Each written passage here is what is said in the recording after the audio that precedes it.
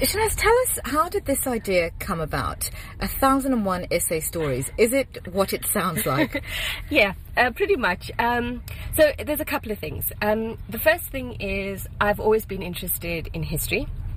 The second thing is I think I'm quite passionate about South Africa, and I was trying to find a platform in which I felt I could make some kind of contribution, whether big or small. But then there were sort of two catalysts. The one was Penny Sparrow's tweet, and in the same week I attended a talk at the District 6 Museum, and there was a gentleman there whose name I just cannot remember now, but he spoke about how he was arrested because he didn't have a pass, and how he was then sent to a farm as a labourer to pay off like his jail time. And the disparity in from Penny Sparrow's tweet to this, it was enormous. It was almost like my brain couldn't quite make sense of it. And I recognize and I realize that, we live in this fractured society and there is this disparity. But for me, the thing is, if we understood what our fellow countrymen went through, I think there wouldn't be that kind of space for those kinds of, offensive and obscene tweets. I think you could have an opinion about something, whatever that is, but, I would hope that it would be more nuanced. I would hope that when we engage with each other on social media platforms, that if we had just a general understanding, a broad understanding of our history, that there'd be something a little bit more there than just offense. Then I've always been fascinated by humans of New York, and I just thought trying to combine those things, so get people to tell their stories, and hopefully through this shared narrative come to understand our country a bit better, understand the experiences that different South Africans from different walks of life have. And my hope for the project, when I started, is I'm Cape Town based, but 1,001 South African stories. There are so many stories. Everybody has a story to share. That different people in different cities and different centers sort of take up the mantle and start the project in other places. So it's 1,001, and it literally is 1,001 people telling their stories. Not all at once, obviously. No, the hope is that we build to 1,001. I mean, at the moment, I think we have 22, so we have a long way to go. It's also a play on words, with the 1,001 Arabian Nights. But I thought, why not? I mean, we're a country of 50 million people. Surely it can't be that hard to get 1,001 stories. But yeah, so that's the idea behind it. And you mentioned there the Penny Sparrow tweet, which I'm sure we're all familiar with, sort of etched in our brains. But presumably, not all 1,001 stories will be about race, or will they? No, look, I'm trying to collate a diverse body of stories, if you like. Everybody's got different experience. I've interviewed people, or we've invited people to speak who are in their 90s and 80s, with a very, very different experience of South Africa. I'm not kind of going chronologically either. Initially, that was kind of my idea, but I've decided against it. I just really want to capture the vibrancy of South Africa and South Africans. And everybody has, whether it's a story of resilience or passion or, just understanding where we've come from. I think linked to that, I also have to say is I know that we are in a very difficult stage in the country. But there are a couple of things which I personally don't agree with in terms of popular sentiment, if you like. One of them is that nothing has changed. I think that's also one of the catalysts for this project, is we've got a long way to travel in South Africa. It's a long road, and there's lots of ebbs and flows and dips and dives and all of that. But if people can share their stories with us, and you can understand what people lived like actually under apartheid, I don't think you can say confidently that nothing has changed. I understand, again, for me personally, I've had a more privileged upbringing, I went to a good school, all of those things. So I do understand that for a vast majority of South Africans, there's a lot more that needs to be done so that people have opportunity, access, and can, really reach their full potential. But I still think that to just kind of, slap it around that nothing has changed is wrong. I also think that for people who've made great sacrifices to get South Africa to this point, I actually think, it does them a disservice. And again, I feel if we can measure where we've come from to where we're at, I think that we can take stock and then look forward and cast our eyes forward and think like, okay, let's now move at a pace to get to this point. I mean, certainly for you and I, as women of colour, we probably wouldn't be sitting here in a car in Long Street. I must say that to the listener. I'm speaking about this certainly 25 years ago. Yeah. Yes, exactly. And you see, and I think that's the thing, and I think that's what I recognize. I recognize how fundamentally my life has changed, how fundamentally the opportunities and options I have, how different it is to my parents' world. The challenges are different. The things my parents experienced are, very different. Their opportunities. If I say something like, I'm going to eat sushi, my mother's like, why are you eating raw fish? It's just, my life has allowed me, a democratic South Africa has allowed me to be a global citizen. And I want that for more people. I want that for everybody in my country. I want that especially for more women and more black women. And I know that. And I know that my opportunities and what the vast majority of black women get to experience, there's such discrepancy with that.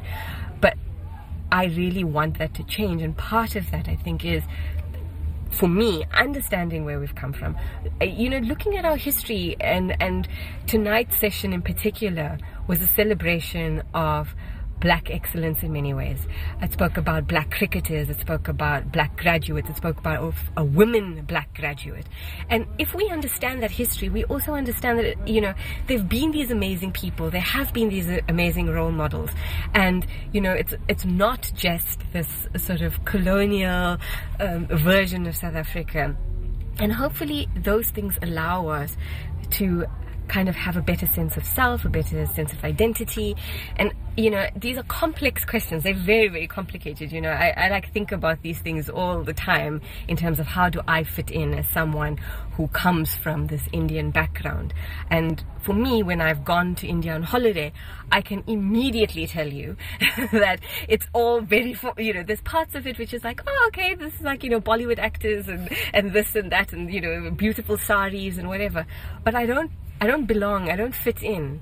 And so when I'm here in South Africa, I know that this is my home, but at the same time, because we are such a fractured society, I feel like, my identity gets pulled in different directions because you've got class, you've got race, you've got religion, you've got the history we've come from. So what I'm really hoping this project does in many ways is it celebrates that diversity. It says, look, here's a bunch of people that call South Africa home. They've all got these different stories. Some people have this experience, some people have that experience, but it's home to all of us. Now, let's just kind of, I don't want to say like, let's just get on with it, but in a way, it's like, okay, we're here and we're fabulous and we're vibrant. So yeah, let's think about the future that we want to build, and let's recognize how far we've traveled. Talk about some of the guest speakers that you've had so far. I take us back to the first one. Who was the first one? The first two speakers actually were my mother-in-law, Dr. Julie Jaffa and Charlene Houston. And when I started the project, of course, I had to co-opt everybody and anybody I knew. And my mother-in-law specifically to me had a very interesting story. She's a medical doctor and was at university in the 70s. And because of everything that was going on at universities at the time, I thought she would have a very interesting story to tell. What was it like being a medical student in the 70s, and so she narrated her story. And Charlene Houston is an activist. She was, imprisoned when she was in high school. Actually her sister was imprisoned when she was in high school. But, really spoke about the struggle to have access to education. And so I think because of what was happening in the country at the time and still is around debates and discussions around education, I thought, other than the fact that these were the two people I could latch onto and say, hey, this is my project that I would like to start, I also thought they had very interesting stories to tell. What are some of the more common themes that have come up? You know, I think resilience, I think passion, and I think this unyielding sort of belief in trying to make things better for everyone. And I think that is what I found most inspirational. All of the speakers, you know, have had very different experiences of South Africa, and have shared little segments of that, you know, because it's 20 minutes. There's only so much that they can talk about. So, but those, I think, are the major themes that come through. And I think I have to say a kind of disappointment also in what's happening currently in the country, because a lot of people, especially those who lived sort of during, you know, the heavy days of apartheid, I think they kind of expected us to be at a different point to where we're at now. And I think that's one of the other themes that comes through, is just sort of a disappointment at where we're at, that we haven't progressed maybe even further, or maybe the current sort of shenanigans in our politics. Do you think we often look at the past 20, 25 years, and as you were saying, that often there is disappointment that we haven't come further, often there is anger from other people that perhaps we haven't come further, or that things haven't changed, or that things have changed too much in the way that some might see that things are worse. But it has only been such a short space of time. Do you think that we as South Africans lose sight of that? Definitely. Look, I think, like I said, I think there's disappointment in that, where, you know, if we're reading about corruption and all of that, it's very heavy to sort of accept that, given the circumstances of most of the people in our country. I think it's also very difficult to kind of reconcile all of that when there's such an urgent need to do more, to, you know, whether you prefer the word transform or decolonize, you know, there's a lot more that we need to do, and then we get caught up in sort of everyday messy, muddy, yucky politics. I think is fair to be disappointed in, but I think 25 years, it's not long. It's not long in the history of a country. It's not long, and I think that's also part of why I personally feel agitated when people say nothing has changed, because I think, in as much as I say there's a long way for us to travel, we have to take stock of what we have, and then we've got to defend that. You know, I think that's the other part, is I think for those of us who kind of were born a bit later, and you know, who sort of experienced sort of the fruits of democracy, I think we take it for granted, and I don't think that we feel that we have to defend it. I don't think that we feel we have to be active citizens in any way. So I think for me, you know, I don't think that you can ever sort of just sit back. I think you know, to make a country work, and to make a democracy work, and a multi-racial democracy work, and all of those sorts of things, I think you've always got to be involved and engaged. You know, otherwise we end up with like a, sadly, an America type situation. Yeah, indeed. Tell us a little bit more about some of the people that you've got coming up, and also how do you find people? Because you're on, you say around 20. You've got a few more people to find. Yeah, I latch on to anybody and everybody. I'm like, oh wow, you've got an interesting story to tell. So I'm, and then you know, and then I'm relentless and I start stalking people.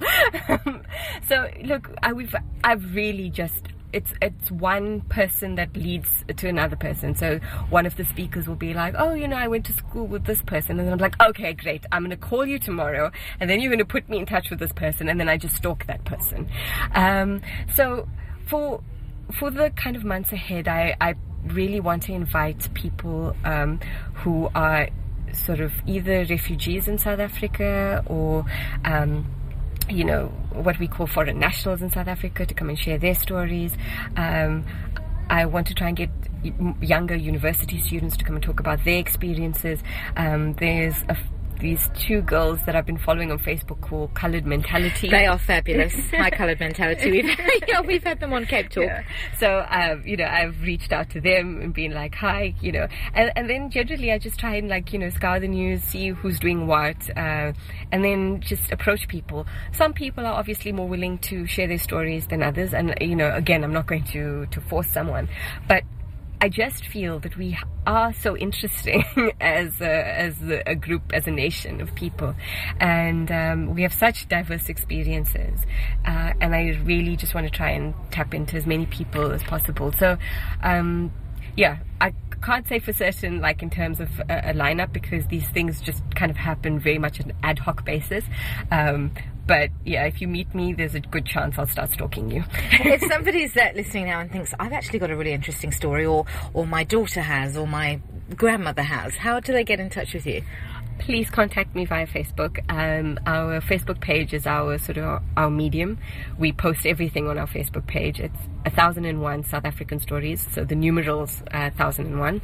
And yeah, please just pop us a message. I'm always eager to hear from everybody. I'm trying to get as many people involved in the project. Like I said, if there are people in other cities who, wish to start their own chapter of 1001 South African Stories, I'd really encourage that. I really just want us to try and start talking to each other, learning about our history. I really truly believe that we really have such a bizarre and fractured sense of our history, and I really think that one of the first steps in having more meaningful discussions about our politics and our policies and all of the rest is if we really have a better understanding, a more cohesive understanding of South African history, and I've really tried to make that sort of the central aim of this project. Do you find it true, and I'm aware of sort of other similar groups or lectures that will take place, and the type of people that attend these lectures tend to be people like yourself, quite open-minded to the idea of change or transformation, as we may call it. But are those necessarily the people that need to be attending? Do you see what I mean? And also talk to me a little bit about the audiences that you do have. No, look, I think it's very interesting. It is something that, I think about every time we hold a session, like who's going to walk in through the door, because it's free and it's open to all, and obviously trying to attract as many people as possible, which is also kind of why we try to make podcasts and little videos, because we thought, if you can't attend, you can still listen, you can still be engaged in some way. So there's kind of two things. One is, sometimes, especially on social media platforms, the message does sort of reach people who may not be as open-minded, and they kind of comment negatively often, but the thing is that it is reaching them, so I'll still take that as a positive. The other thing is, despite maybe this whole thing about echo chambers and all the rest of it, I also feel that people who may attend these types of things often tend to be a little bit more engaged with the world and politics around them, and I also think that they feel quite depleted. And so I think one of the things about these sessions is that I find it invigorating, because you get to, and maybe it is echo chamber and you're talking to the same people, but it does invigorate you and give you sort of a bit more stamina to carry on. But I'm always hopeful that, we try and attract more people to this. The interesting thing is that we attract a number of foreign visitors. I think they're in the city, and I think they're interested in South Africa, and so they pop by. So I often have like a good number of foreigners in the audience. I would like, younger people to sort of attend, again, across board and across range of people, but especially those people like myself who may have come from more privileged backgrounds. I think it's very important to understand how that privilege works, and sort of and be aware of it. So Yeah, indeed. And you were talking about it being invigorating, and I really sensed that. One of your guests tonight, Zubeda Jaffa, and it was wonderful to hear her speaking, not only about Charlotte Maxeke and her achievements, but also reminding ourselves that Zubeda was doing what was so badly needed 10, 20, 30 years ago. And it is invigorating, because I think we can get into that sense of who's on our side, and to remind ourselves that actually these people have come before us, and they've paved the way for you and I to sit in a car in Long Street, and for you to do what you're doing with 1001 Stories. Just finally, has anything surprised you? Has anything come up that surprised you about the project? I think some of the things were just how, for certain storytellers, I think that it was actually a bit therapeutic to tell their story, and I think that surprised me. And I know it sounds a bit silly, but I often forget in many ways just how traumatic it was for people who lived under apartheid. And there's a whole segment of our society that probably still suffers with some kind of trauma. And it's very easy for me to forget about it because you just carry on with your day-to-day life. And when people share their stories and you kind of feel the emotion and you see the emotion, and at the end they were like, I've had storytellers say to me, this was somewhat therapeutic, you actually realize just how much healing still needs to happen, as well as for the audience who listen to these stories. Because the positive, of course, is that there's sort of some energy and you feel invigorated and you're like, yeah, I'm going to go out and I'm going to change the world. But at the same time, I think there's this like emotional catharsis I don't know if that's the right word, that happens, and I was surprised by that. I was surprised by that for myself. I was surprised when I saw it in speakers. I was surprised when I saw it in the audience, because I think I just approach it very much as a head exercise, not really as a heart exercise. And I think I underplayed the emotional value of this project in many ways. Yeah, I think you raise an interesting point there. I think when on such a grand scale something has happened to so many people, and I'm obviously talking about apartheid and the oppression, I think one forgets perhaps the personal impact it can have, and therefore, as you say, the need to put a voice to that trauma. Yeah, because it's often and I think that was also one of the things about the project is history. If you're just talking about statistics, it's like, 5,000 people. If you say 5,000 people died, really, it doesn't make an impact because it's just a number and you read something and you can carry on. But when someone actually talks to you about something they experienced, something they saw, something they felt, something they tasted, their fear, all of these things that they speak about, that story becomes a lot more real for you.